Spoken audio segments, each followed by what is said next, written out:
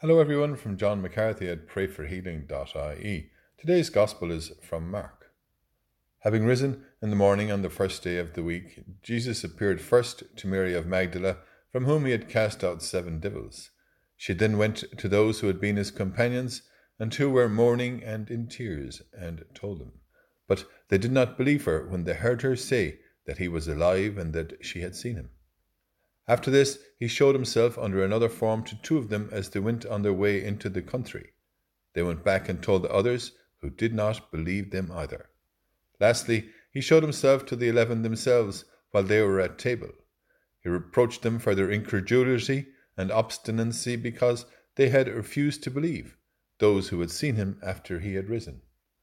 And he said to them, "Go out to the whole world and proclaim the good news to all creation."